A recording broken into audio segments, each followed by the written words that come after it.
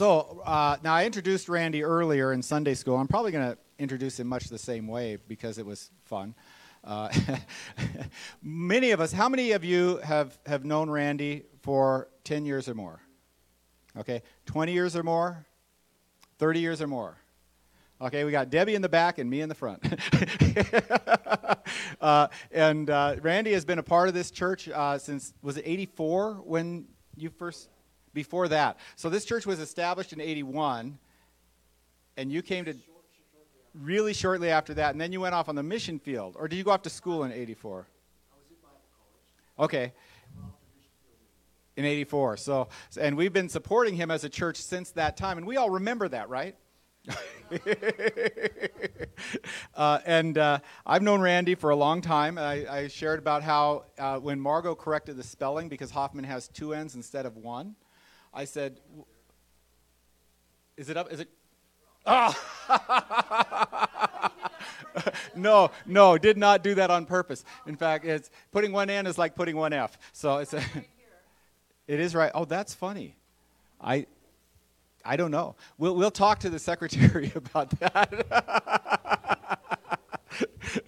Anyway, and Margot corrected my spelling, and I said, well, I've known him longer than you have. And I'm wearing my Hoffman Memorial tie, or honorary tie. We bought this in Vancouver when we went to their wedding, and I realized I didn't have a tie. And so I break it out once a year, or once a visit, because it's been a couple of years now. When they come, I'm going to be wearing this tie. I always do, and that's pretty much the only time I wear this tie, because it's really not my favorite tie. But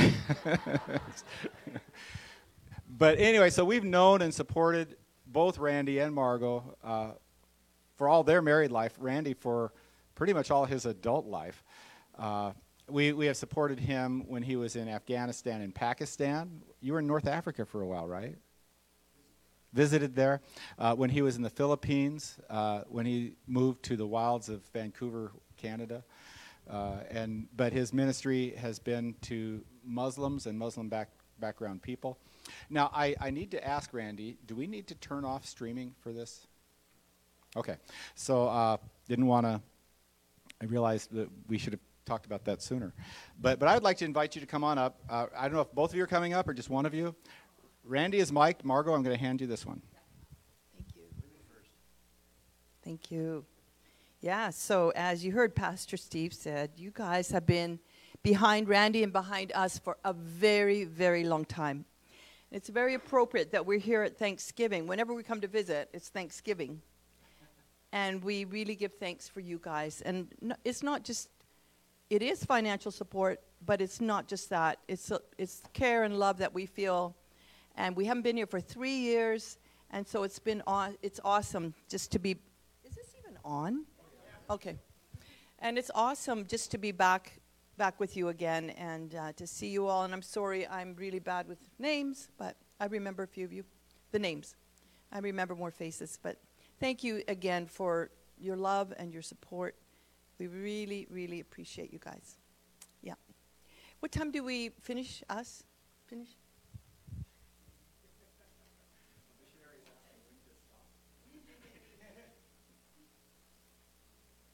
Like when do you, okay. Okay.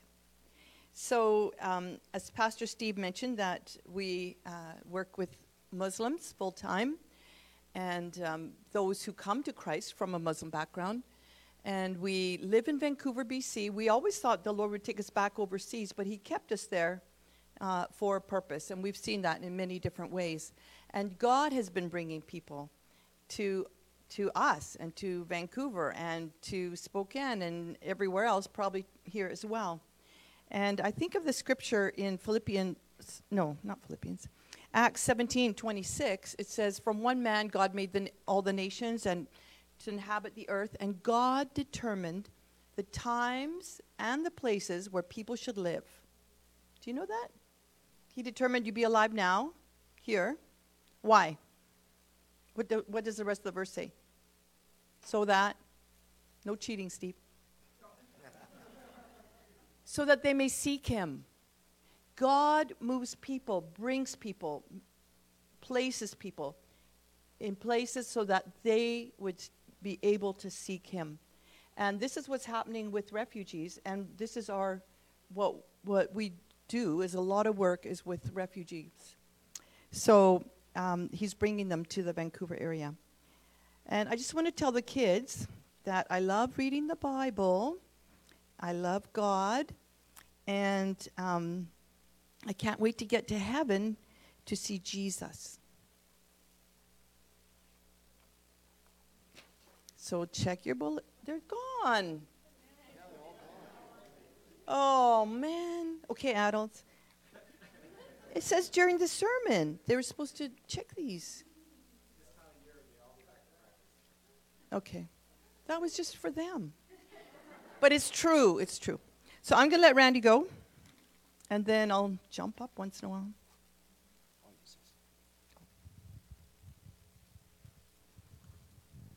It says green light, so it's working, I'm assuming. Well, we're supposed to give primarily a report. So I'm going to do that. I'm just going to spend a few minutes looking at Psalm 107. I'm going to read through that and make a few comments just to give us some context about what we're going to share and hopefully some stories and to kind of let you know what's happening with us now and over these last few years since we haven't been here. Well, as was mentioned earlier, this was the first church I ever became a member of. It's my home church. I became a Christian when I was in university. A year later, I was in Bible college, went up to Canada for that. And in the summers, I'd come down here. My father and stepmother lived here, so I would come here, and then I was looking for a church to go to. And there was this small group of people that were meeting in... was that where the bus stopped? Senior Center. And we were meeting in there. And I started coming to that church, and then that became my home church. And I became a member of that church. And unless Steve or somebody else has crossed me out, I think I'm still a member here at this church. So that helps you to understand.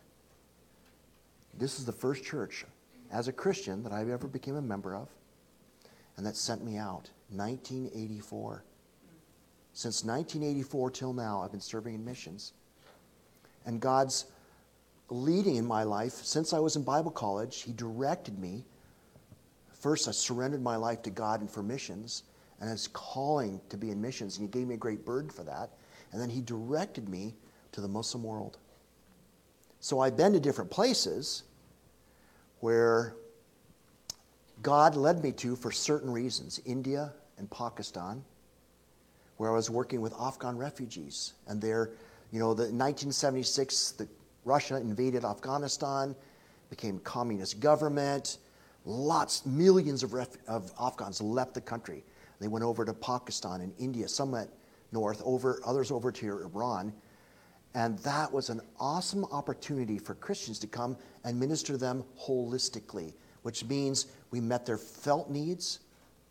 We provided foodstuffs and tents and blankets and all kinds of things and all kinds of services. And one of the terrible things one service that these ladies did, she spent half of her time every week helping women who'd had their legs blown off from landmines, getting fitted with a prosthetic limb. Wow, this is really a sad thing to do. And soap and food, and then there was a doctor who was part of our group, and we were all there loving and helping these people and sharing with them quietly about Jesus. Because Pakistan is a country that's 97% Muslim, and Afghanistan is 99 point something Muslim. And just so you know, you think like, wow, the U.S. and other allies groups were in Afghanistan for 20 years.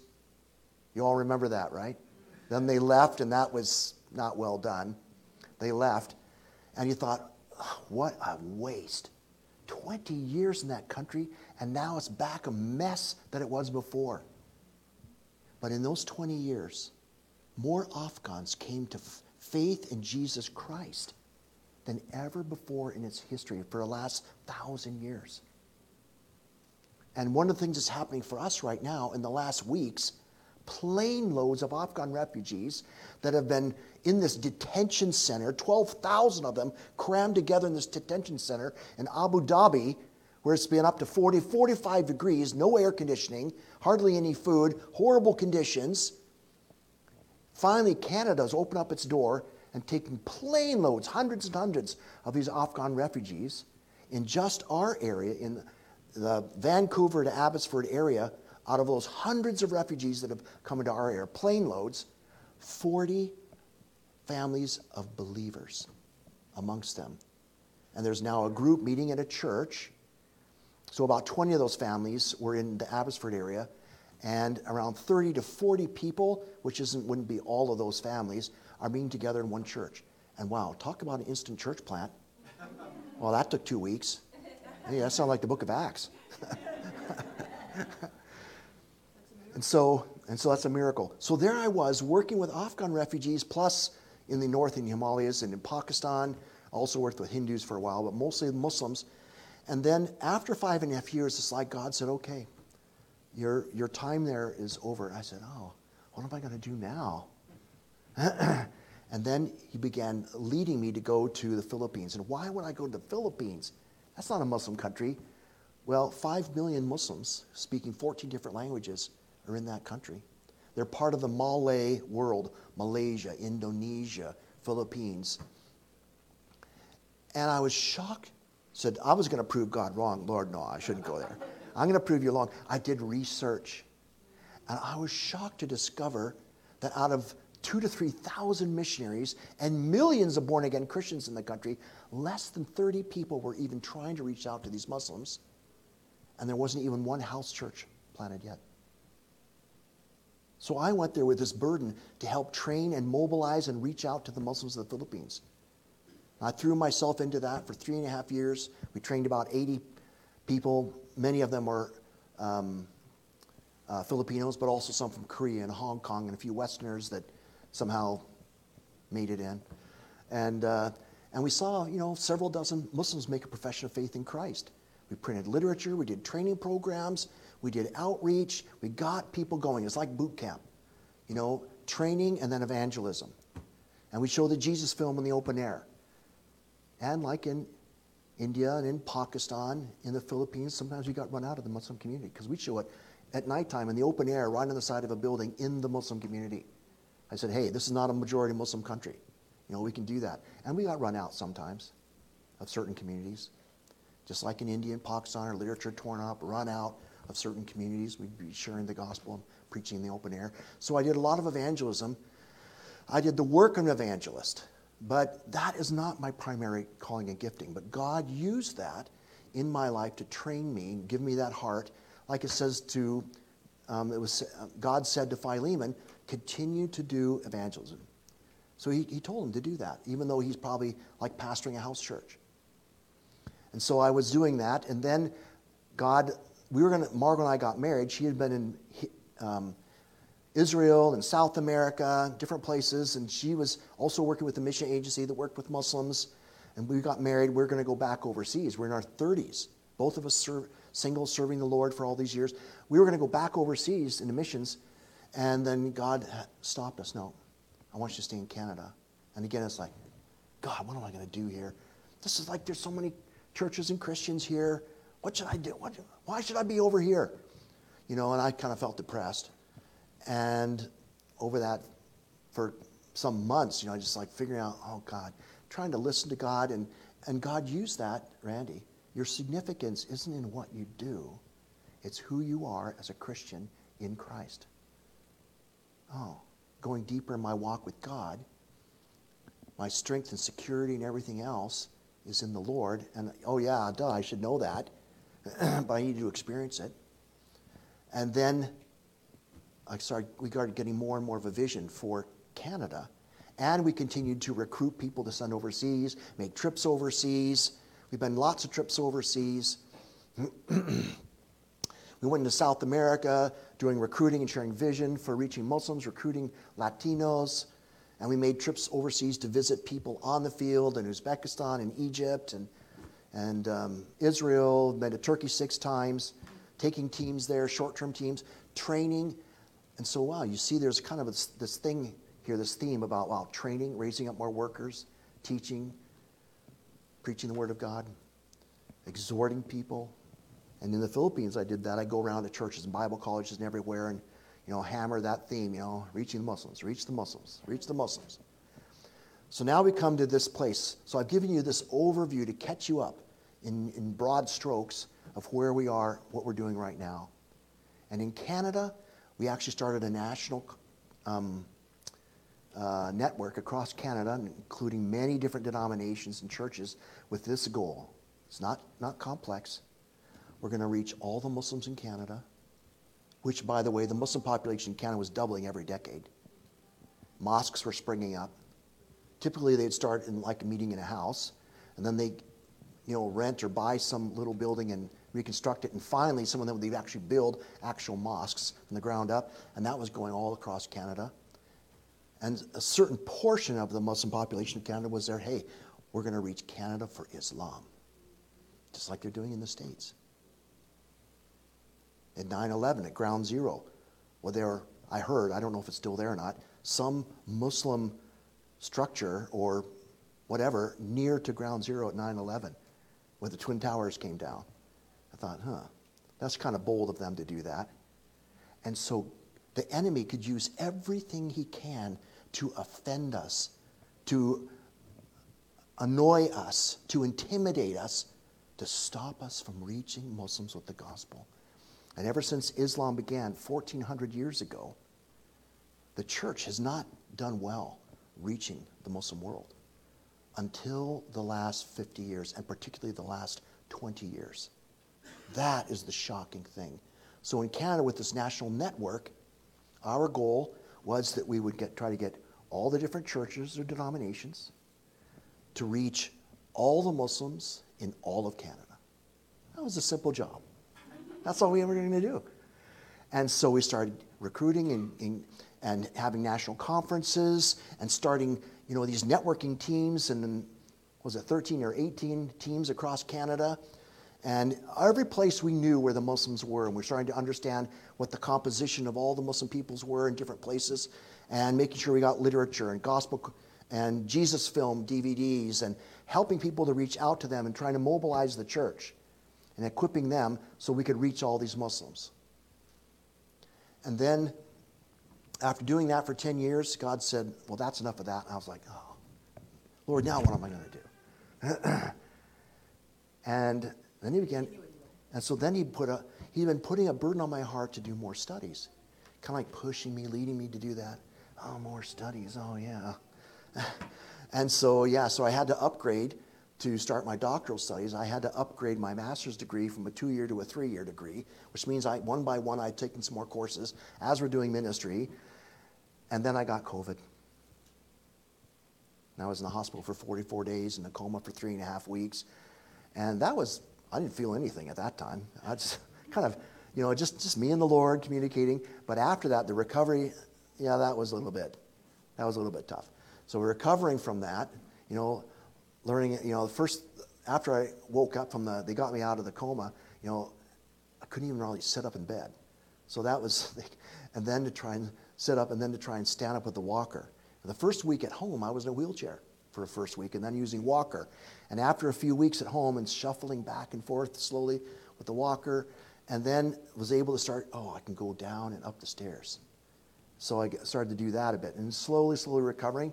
And I'm not 100%, but I talked to God about that. And the Lord said, Randy, I've given you enough strength and energy for what I want you to do. I said, okay, Lord. Depending upon God. Making every decision based upon the will of God. Praying about everything. How much should we give to this, Lord? Who should we give to? Lord, we want to give more. Our time is short. How much longer do you have here on earth? How much longer do I have? All of it is for living for Jesus. It's the only thing that matters. It's the only thing that counts. Living for Jesus. So now Margo and I, our lives dedicated to God. Lord, the one prayer request that we have is that we go on the same day. We just go together. I'd really be thankful, God, if that happened. But, whatever it is, how much time we have left, we live it all for Jesus. Not what other people think about us, what the world thinks, or their intimidation, or, trying to shame us, or anything else. But courageously, boldly, in the love of God, we go forward to proclaim the truth. there was a living relationship with the Lord Jesus. He's not just a way to God or the best way to God. He is the only way to God. For Muslims, Hindus, Buddhists, and everybody in the world, even if you're a Democrat or a Republican, they all need Jesus.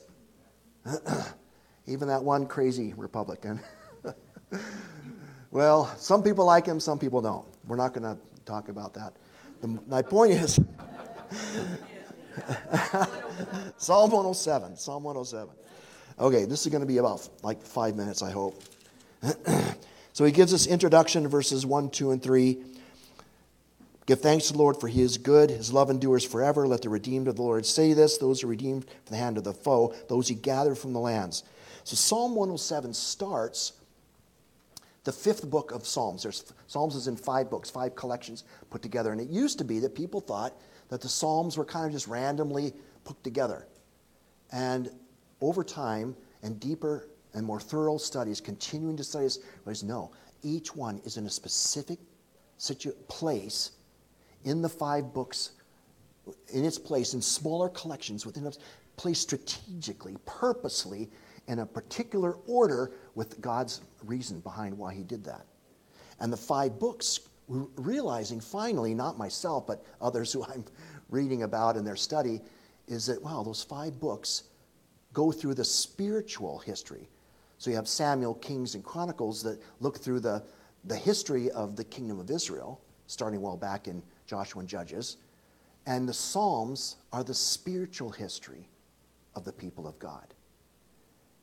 And in book 4 is when they're in exile. And book 5 is when they come back from exile. And Psalm 107 is the first one talking about them coming back from exile. So now with that background, we read, there's 5 little scenarios in Psalm 107. Verse 4, some wandered in desert wastelands, finding no way to a city where they could settle. They were hungry and thirsty, and their lives ebbed away. They cried out to the Lord in their trouble, and he delivered them from their distress. He led them by a straight way to a city where they could settle. Let them give thanks to the Lord for his unfailing love, his wonderful deeds for men, for he satisfies the thirsty and fills the hungry with good things. I'm reading this a little bit quickly because our time is short. But the point is, my wife's telling me to slow down. And the point is that God put them into a situation where like their life was falling apart. Like they were at the point of death. They cried out to the Lord. In each situation, we can see the same thing happening. Different scenarios, but the same pattern. Verse 10, some sat in darkness and deepest gloom, prisoners suffering in iron chains. Why? They had rebelled against the words of God, despised the counsel of the Most High. So he subjected them to bitter labor, and they stumbled. There was no one to help. Then what happened? Finally, they cried out to the Lord in their trouble. He saved them from their distress. He brought them out of darkness. And then what do they do? In verse 15, let them give thanks to the Lord. The next one, verse 17, the third. Some became fools through their rebellious ways, and they have suffered affliction because of their iniquities. You know, all these situations are happening all over the world now. The extremes of our weather patterns is getting worse and worse and worse. Wow, second coming. Sounds like what Billy Graham said years ago, approaching hoofbeats. We're in the hoofbeats. Just waiting. When is that, the tribulation period going to start? Man, it's like we almost like feeling like the breath of the horses on us now. Like the horses are running. They're out there. And that's taking place. The next one was, some became, I said that in verse 23, some went out in the ships. They were on the seas. They saw, then he spoke, that is God spoke, stirred up a tempest and lifted high the waves, mounted up to the heavens and then down to the depths. Wow, terrible storm. In their peril, their courage melted away. Sounds like the situation with Jonah. They reeled and staggered like drunken men because the ship was going every which way. They cried out to the Lord in their trouble, and he brought them out of their distress. He stilled the storm to a whisper. Then they were glad it grew calm. He guided them to a safe place, a desired haven. Let them give thanks to the Lord. So we see these patterns, and then there's another one that has actually dual things going, into riches, then poverty, and back into riches. And God's using that as a way to show people in every situation, you cannot trust in yourself. You cannot control your life situation. Whatever your faith is in, it's in myself, it's in my money, it's in my ability to manipulate the situation. You can't. You can't. God will show you that that faith is wrongly placed. God will show you that the only place you can find salvation. Now I'll read the last verse. The conclusion. Whoever is wise, let him heed these things and consider the great love of the Lord. Wow, this is a loving God? Oh, I thought God was good. Look at all the terrible things happening in this world. Why do you think God is doing that? Is God so hard-hearted he doesn't care about us? Oh, just suffer. Well, my wife also reminded me, my best partner in everything in life, best friend, partner, and everything in my best, go on and on. She told me, Randy, you need to tell that story. So this is a story, it's kind of made up in some ways, but there's a park, beautiful, sunny day, the green grass was cut, lots of families are there having picnics, and the kids running around having fun. Well, over on the side, there is this like hedge, tall grass and these bushes. They're like, knee to waist high along this edge. And what people didn't realize, all those there in the park didn't realize, is just beyond that hedge, there was this cliff that went down, a huge drop, this cliff. So they are there enjoying the sunshine, enjoying the park, and having fun and eating their meals. And then Margot and I are there. And let's say Tristan, and he's not listening. And he's running around having fun, and then he's running towards that hedge. And I told him, Tristan, don't go to that hedge. Don't go over there. And he's running towards that hedge. And I tell him, stop, Tristan, stop. Stop, Tristan. And he's not listening. Now, none of you have ever experienced that with your kids. He's not listening, and I'm yelling at him, stop, Tristan, stop! And he's not stopping. So finally, I'm chasing him, but I'm not going to get to him in time before he goes right up to that little hedge. So in desperation, I'm running, I reach down and grab a big rock, and I throw it as hard as I can, hit him smack in the back of the head, knocks him down. And he slides to a stop 2 to 3 feet before that hedge. And I go running up to him and hold in my arms, Tristan, you hit me! And his head's swollen and bleeding, and it hurts terribly. And all the other families say, what a terrible father. So what do you think God would do to stop people, to try and get their attention, to stop them from going to hell? What would it take?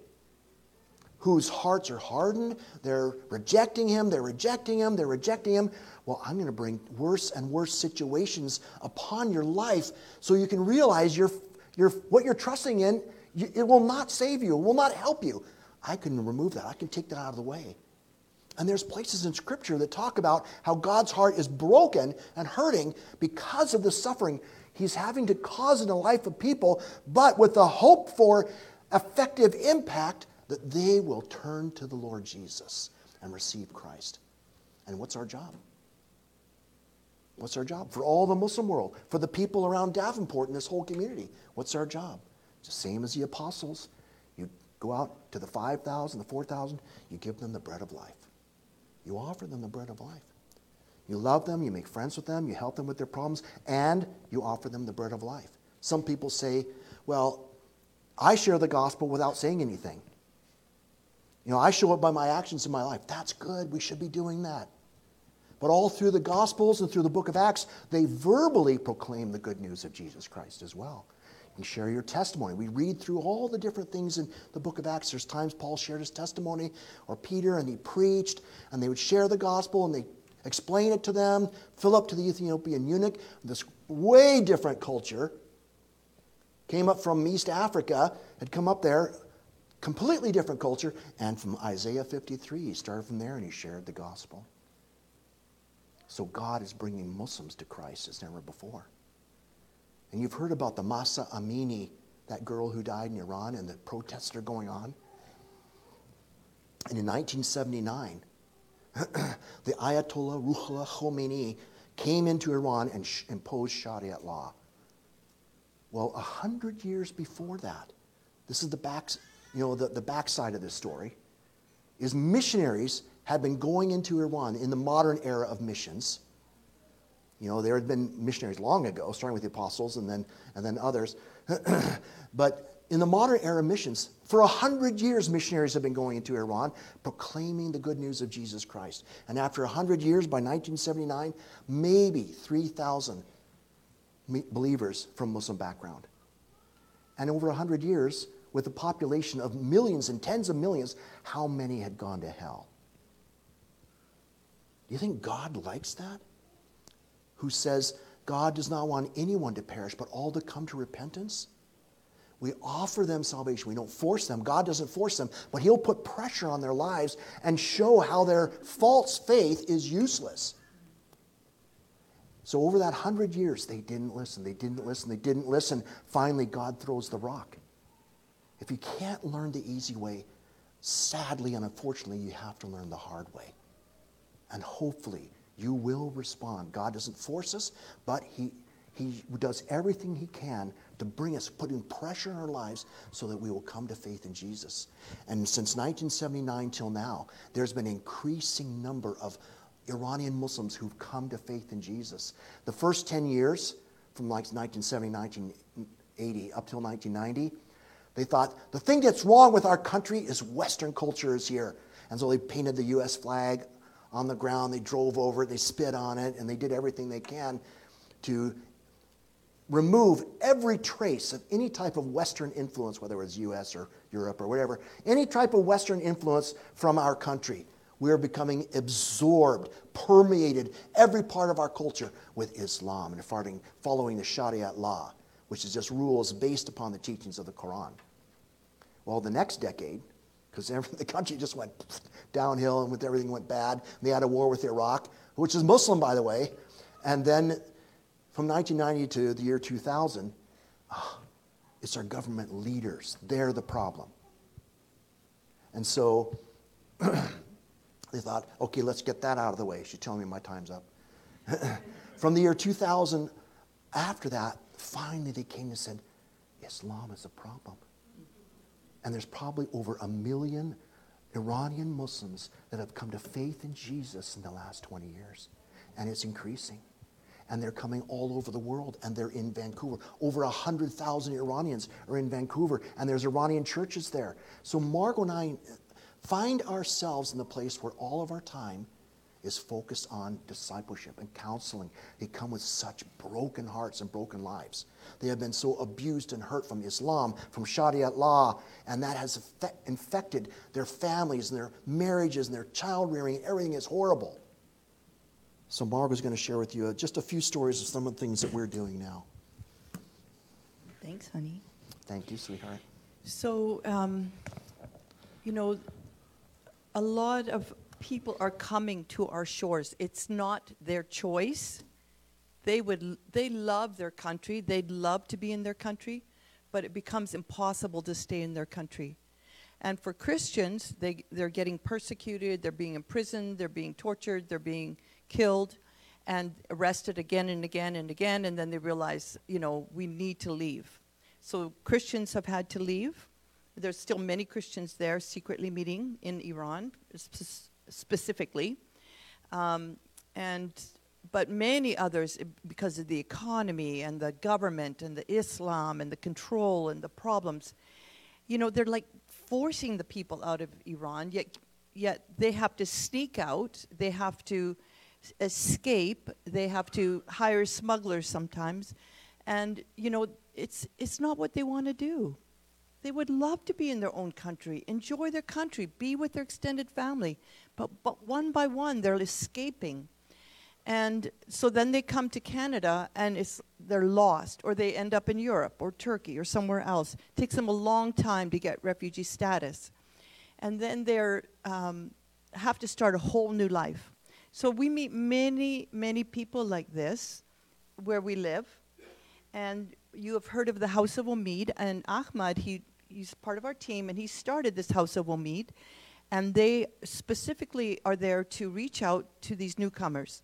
And during COVID, COVID came, and instead of closing down the doors, the opportunities for ministry just increased because people couldn't go out to buy food. People didn't have vehicles, or they didn't have money. And so they started delivering food baskets to the doors, and with some gospel in there. And everything that the House of Omid does is sharing the gospel. Now they have a food pantry where they serve over 1,000 people a week. And there's also Afghans that are coming. So it's more for Farsi speakers, and Afghans can understand the Farsi language. Many of them can. And so they're all refugees. The ones working at the House of Omid, some are volunteering, some are raising support, working at the House of Omid. They've all been refugees. They've all been lonely in another country, wondering if anybody cared. And here they are, and people come to them, and it's like, wow, it's the first time they meet somebody who cares. And they're able to share the gospel, and they pray for them. And Iranians are much more open than Afghans are, but we see the Afghans opening too, because it's so hard to start a new life when you don't know anything. And you could have been a high professional in your country. In Iran, most of them are highly educated, and they're ending up being security guard at night, or pumping gas, or doing something, that would be way beneath them and their education, but that's what they have to do. So it's hard for them to get ahead because of language and because of finances. So the House of Omid serves many people, helping them with paperwork and with ESL classes, and applying for jobs or finding jobs, or doing a food safe course so they could work in the back of a restaurant someday, or different things like that. So there are a lot of services through the House of Omid. Also, they have a new property now, so we have some volunteer work teams from different churches have come to help them. And January 1st, they want to open that up, and it'll be a permanent location. So instead of paying rent, which is unattainable right now in the Vancouver area, it'll be going towards mortgage, and then this place have for many, many, many years to come. So the ministry is going strong. Please keep praying for the ministry and for God to provide, and they do need more staff as well. And like that. So some of the other things we do a lot of hospitality. We have a large home, a lot of hospitality. A lot of people have lived in our home. We're still in relationship with them. They still come over. Many of them have keys. They just walk in all the time, or doors open. If someone rings the doorbell, we know it's a stranger, or someone who doesn't know better. Just come in, So we're training people to do that. And so through hospitality and through those that live in our home, we're able to model what does it mean to have a Christian marriage? What does it mean to, be a Christian parent? What does it mean to go through suffering, like the COVID situation, or different things like that? So they watch us, and they've never seen, because they were never in a Christian family. They never saw Christian parents. They never saw Christian marriage, lived in that context.